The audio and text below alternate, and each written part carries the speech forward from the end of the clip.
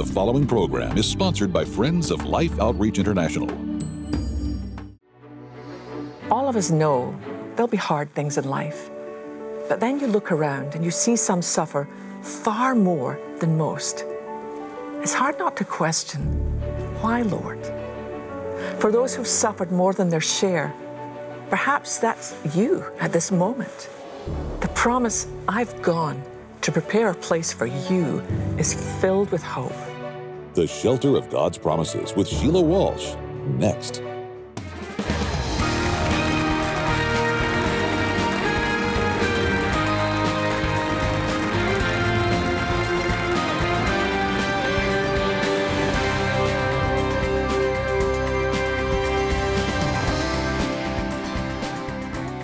Hello, I'm Sheila Walsh. Welcome to Wednesdays in the Word.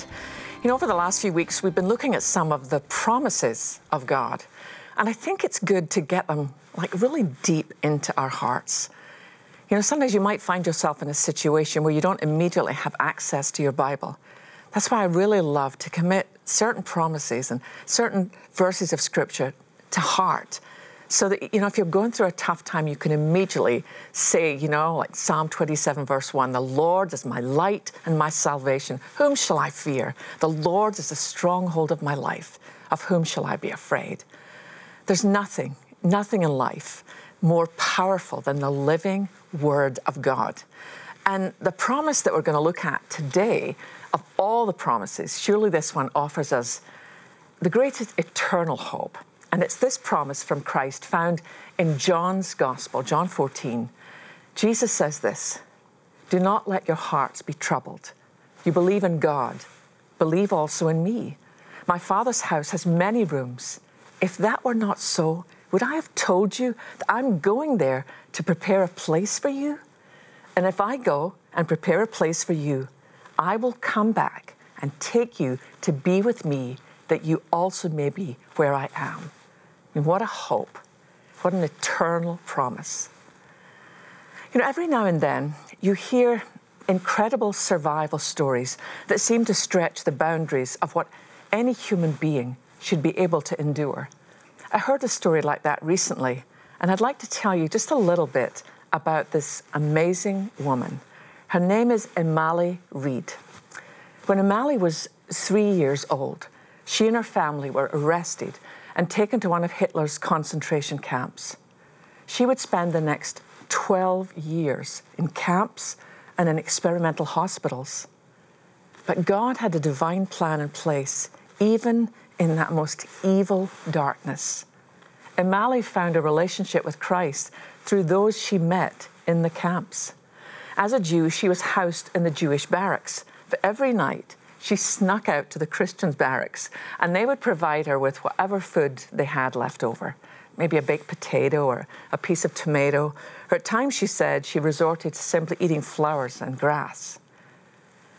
Well, when the camp was liberated, the guards fled, but they left all the survivors hanging on the walls of buildings by chains around their necks.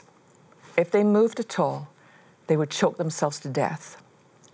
When they were eventually found, only about 25% of those who were left on the walls were still alive.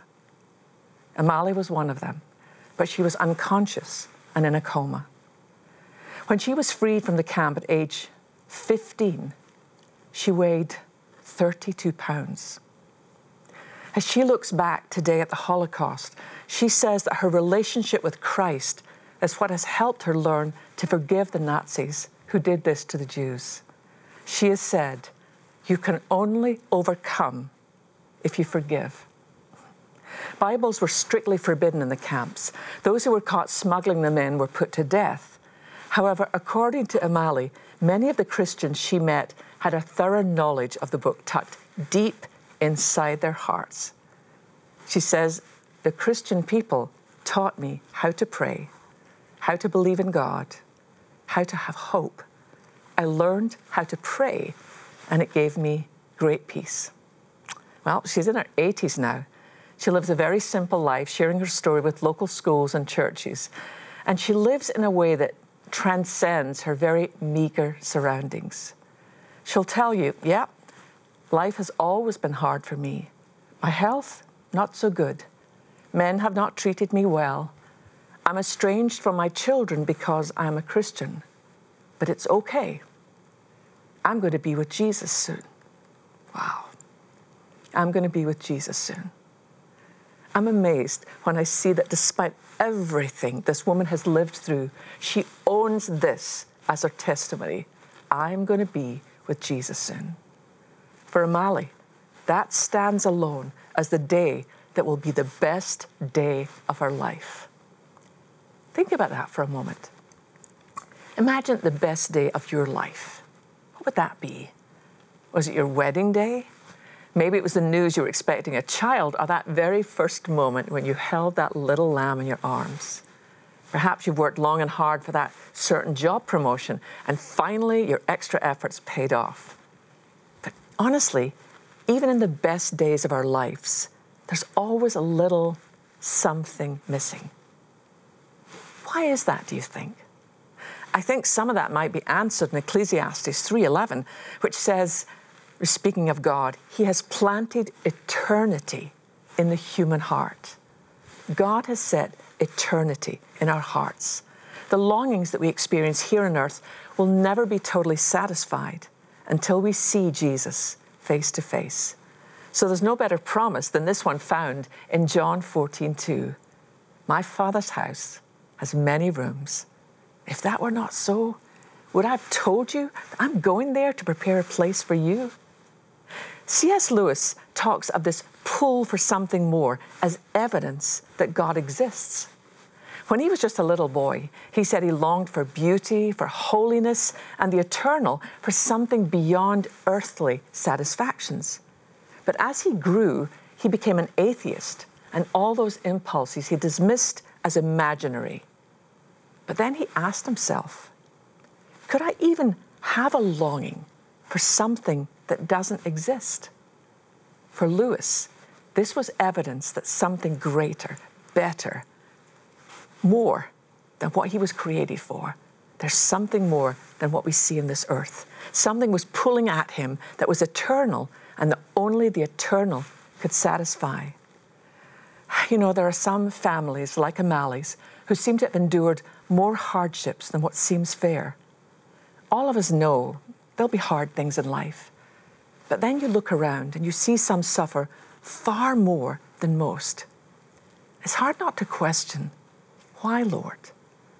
For those who've suffered more than their share, perhaps that's you at this moment. The promise, I've gone to prepare a place for you, is filled with hope. There are some things in this life that we don't have an answer for on this side of eternity. Some of Christ's promises don't always make sense in the light of what we're experiencing right now. Many moments in life feel unredeemed. Ask any parent who's buried a child, or one who's watched a loved one suffer greatly and then die of cancer. Ask them if it seems to them that good has come out of it. Now, I'm not for a second saying that God's promises are not 100% trustworthy. We can stake our lives on them. What I am saying is that some questions might only be resolved when we get home. Some wounds are hard to heal this side of eternity. I think of my darling friends Todd and Angie Smith and the story Angie shares in her book, I Will Carry You. You probably know Todd as one of the vocalists from the group Sheila. But if you've ever watched him worship or listened to Angie teach, you might not know how much they've suffered. In one of her pregnancies, when Angie went for her ultrasound at 20 weeks, she was told that the little girl she was carrying would not be able to survive outside the womb. They did, in fact, have 2.5 hours with Audrey before she went home. Any of you who've lost a child know a pain and a depth of grief that no one else can understand. And it's only when you're finally in the presence of Christ and reunited with that little one that the gaping wound in your soul will be healed and whole. Yet I've watched in silent awe as women like Angie and others have learned to walk with this wound in a way that brings Such glory to Christ. If there was one woman in Scripture for whom the message that Jesus has gone to prepare a place would be so important, who do you think that would be? I find myself drawn back again to the teenage girl who actually gave birth to the Messiah. What would this promise mean to Mary? What would it mean to her as she stood at the foot of the cross? Everything within her must have wanted to fall to the dry ground that was absorbing the blood of her beloved Son. But she stood beside John and watched as Christ struggled to breathe. How she longed to hold him one more time, as she'd done when he was just a little boy, running home with scraped knees. She must have wanted to touch his face and wipe the blood that was crusting in his eyes in the merciless heat of that day. She looked at his hands, now cruelly nailed to wood, and remembered how he'd learned the feel of wood and nails from his father, to hold together, not to tear apart, to create beauty, not destroy it. To one side, the soldiers gambled for the seamless garment she'd made for him. They'd considered tearing it into pieces and sharing. For some reason, they did not. Father, forgive them, for they know not what they do. His voice was raspy and dry, but she heard every word. Even in this cauldron of pain, they had not changed him. They could nail his wrist to a tree, but they could not nail their bitterness into his heart, no matter what they did to him. She wondered if they even heard his words. They know not what they do. He spoke again. This time he was speaking to just one man, to one who was being executed beside him. Truly I say to you, today you will be with me in paradise. The criminal being executed beside her son had mocked and cried out with the rest of the crowd until he heard those first words. Forgive them? Forgive them? That such a thing was still possible in this broken and barbaric place was stunning, impossible.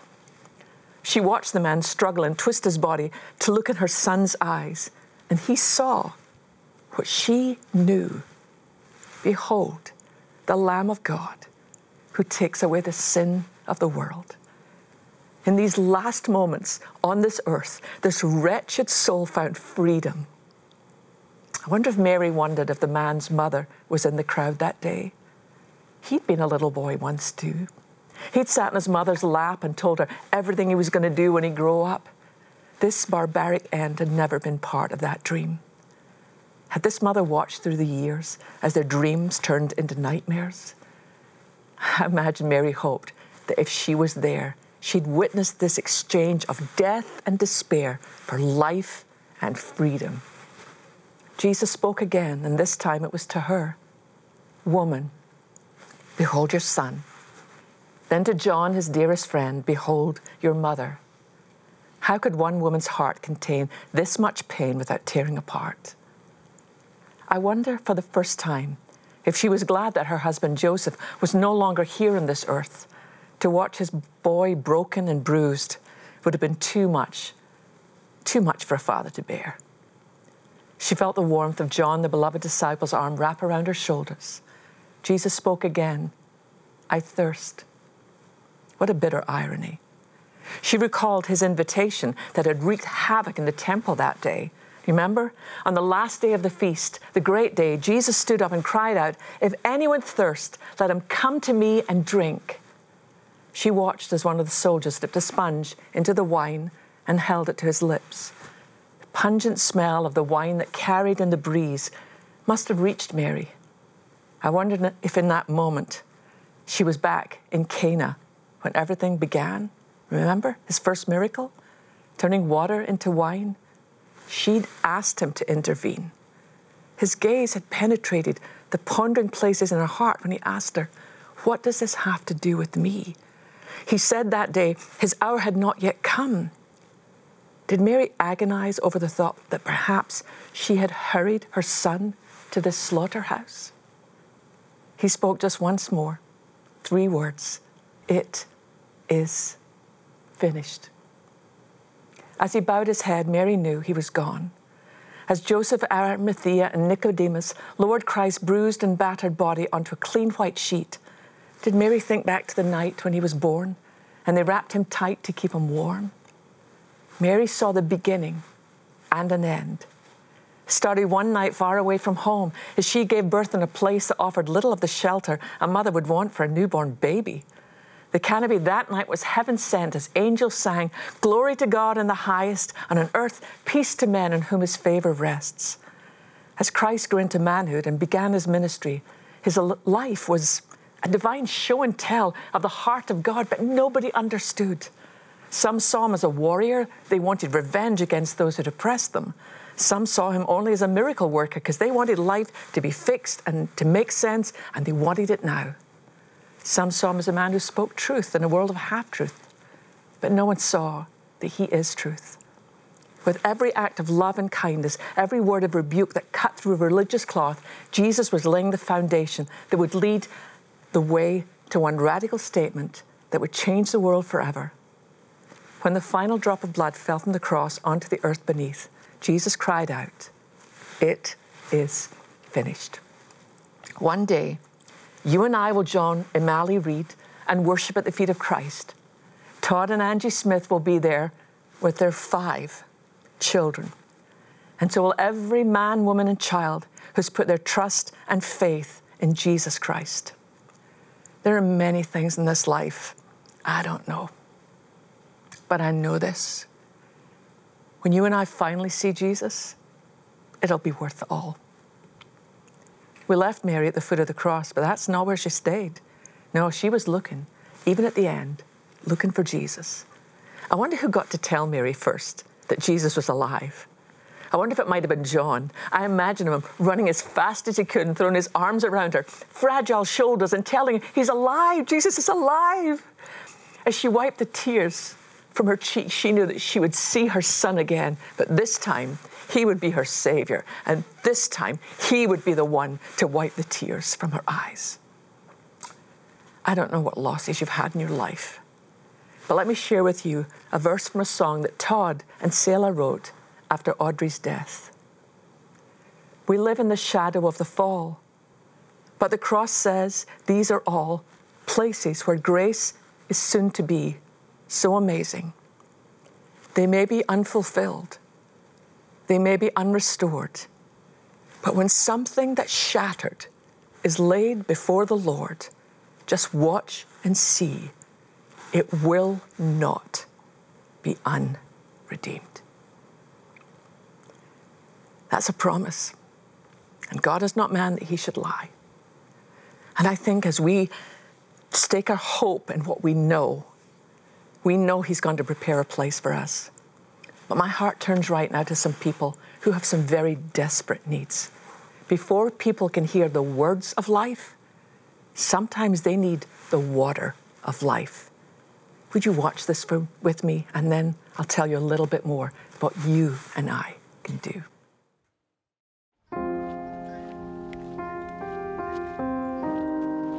Imagine living in a village where everybody is hot, everybody's thirsty, where people are dying on a regular basis, all because of the water.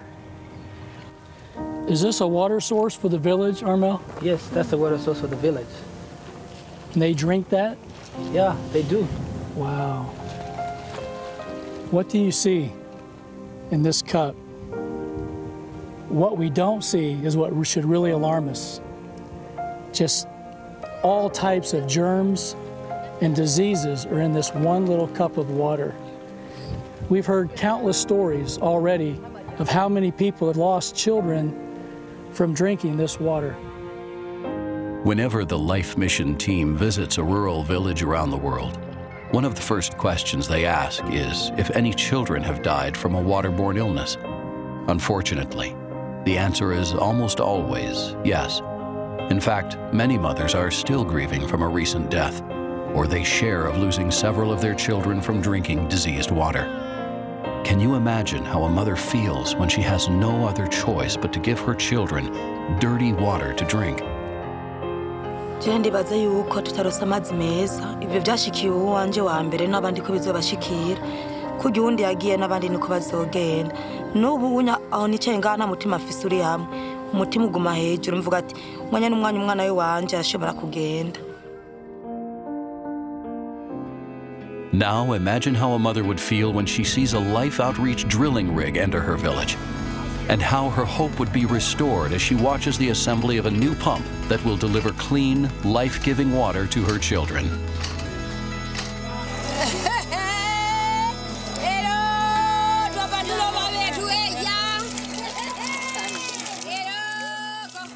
Something as simple as water. I mean, you and I just take it for granted. You know, you turn the faucet on and there's water.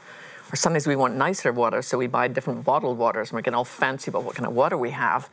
And I've had the privilege and the huge responsibility of seeing what it looks like when that's not available. I remember walking with a mom and her 2 children down to one of those places where Ralph was, where literally this was the only source of water for the entire village. And while I was watching this mom gather the water in a bucket, there were pigs and other animals in the same water. And it's not just that there's dirt there, there's disease in the water, but it's like a Sophie's choice. The mothers have no choice. They either give their children no water, and to die from thirst is an agonizing death, or give their children water, knowing there's a good chance that it will make them very sick. But what a joy it is. I mean, so many of you have helped us do this in the past. When you see a water well go in and it brings life to the whole village. The amazing thing about these pumps is they will last for like 70 years. So it literally is water for life, for the entire life of a family in the village. It's so doable. And if you and I would join together today and say, listen, you know, there's so much that we have in this world that we kind of take for granted. But for $48, you know, you can provide clean water for 10 people. For $144, you can provide clean water for 30 people. And for $4,800, you can provide water for 1,000 people. That will put an entire drilling rig into a village. If you could give an additional $100, it would give 3 families the Life Filter Kit. The last time I was in a certain part of Africa, there was some areas that we couldn't get to. You know, our people said, listen, it's too hard to get a drilling rig in there. So they came up with this brilliant thing of these filter kits. And for $100, we can provide water for 3 families. To see the difference when you hold up the water that is filthy and full of disease, and then you see it either coming from the clean well or you see it coming from the filter kit, and it's crystal clear, and to put such joy on the faces of mothers. I only have 1 son. I cannot imagine what it is like to lose a child simply because something that you as his mom put into his or her hands. One of these women that I talked to said, I can't sleep at night. I lay there, and honestly, she said, I wish if there was a physical stairway up to heaven, I would just want to go right now and join the 2 children that I've already lost. They have such despair, and we have been given so much, but we can only do it if we join together. It's something we're so committed to. We want to build 400 new water wells, and we can do it if you will join with us. Again, just $48, clean water for 10 people. $144 for 30 people. So would you go to your phone? And if the phone's busy, would you keep dialing? It's the difference between life and death. Thank you. Every day, children living in extreme poverty are forced to make a dreadful choice. Drink polluted water filled with deadly disease, or perhaps die of thirst. No child should ever be faced with this decision. The good news is there is a solution. Mission Water for Life is one of the most proven and viable demonstrations of God's love in the world today. Suffering can end because clean water changes everything. With your gift today, you can help drill 400 water wells in remote villages in 15 nations.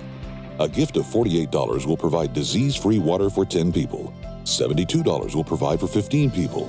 And $144 will help provide clean water straight from the ground for 30 people.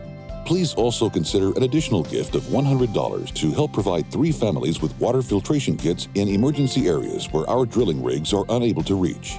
As our thank you, we'll send you the books Words of Jesus and Words of Healing. One contains only the words of Jesus, and the other scriptures for healing in your body, mind, and soul. With your $100 gift, you can receive both hardbound and softbound editions of these Scripture Promise books. Finally, please consider a gift of $1,200 to help provide water for 250 people, or a gift of $4,800 to help sponsor a complete well, and you may request our beautiful hand-sculpted Determined Eagle bronze. Please call, write, or make your gift online. I mean, I put my hand in this water and a couple of inches in and it disappears. This water is, it's absolutely filthy. That's why there's this is not something that we can wait for another week, another month. This is all they have today. This is all this mom and these two girls and all these villagers and hundreds of villages around Africa are like. They need clean water. And one water well will last their whole lifetime and it will change their life. So many of these children die because of waterborne diseases. I mean, you just have to look at it. I mean, honestly, I wouldn't let my dogs drink out of this. This is horrible. But we can make a difference. Would you go to your phone right now and just do whatever you can? Can you imagine if this was all you had to give to your children? I can't imagine that. So go to your phone, call that number on your screen, go online, give the best gift, just whatever you have. If you've got a lot, give a lot. If you've got a little, give what you can. But whatever you give will bring water for life for these families. Thank you so much. You know, together, we're really changing the world, one child, one life at a time. It literally is water for life. And for any gift, we'll be glad to send you these books, The Words of Jesus. But if you can send $100 to give filters for 3 families, we're going to send you these beautiful hardbound books, Words of Healing, Words of Life. We'll send you the paperback ones too, so you can give those to a friend. So even as you're giving life and hope to families overseas, you can share some life and hope with some of your friends and neighbors. What a joy, what a privilege it is to be the body of Christ on the earth at this time. But privilege brings responsibility, and you and I can change the world. I'm Sheila Walsh. Thank you so much for being with me on Wednesdays in the Word.